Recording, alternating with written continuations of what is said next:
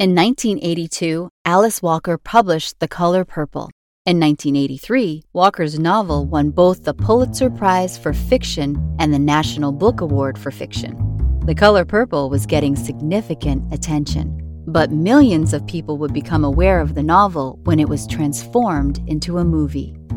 You're listening to Remarkable Receptions, a podcast about popular and critical responses to African American novels.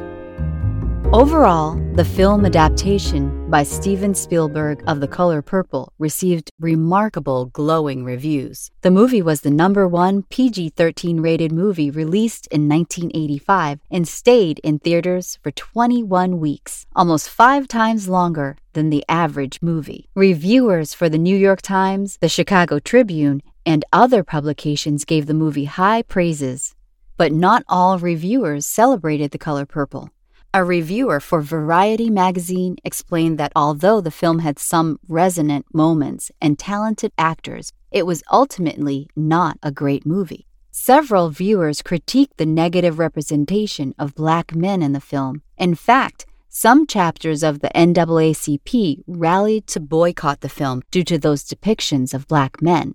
Nearly 40 years later, the movie is still widely viewed and discussed. Contemporary viewers apparently find the film adaptation of The Color Purple a bit more humorous than audiences in 1985. Today, people, especially Black folks, enjoy quoting memorable lines and reenacting familiar scenes from the film. The Color Purple even prompted a crucial response from Oprah Winfrey. After playing in the movie and witnessing its success, Winfrey created Harpo Film Productions a year after the film was released and began buying the film rights to multiple novels, especially works by African American authors, including Beloved by Toni Morrison and The Women of Brewster Place by Gloria Naylor and others.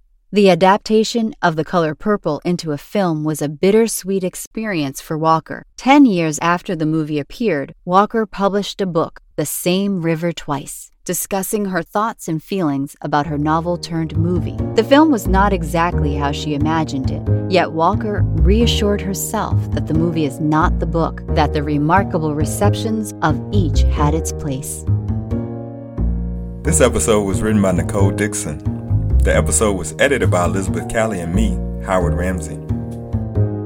Remarkable Receptions is part of the Black Literature Network, a joint project from African American Literary Studies at Southern Illinois University, Edwardsville, and the History of Black Writing at the University of Kansas. The project was made possible by the generous support of the Mellon Foundation. For more information, visit blacklitnetwork.org.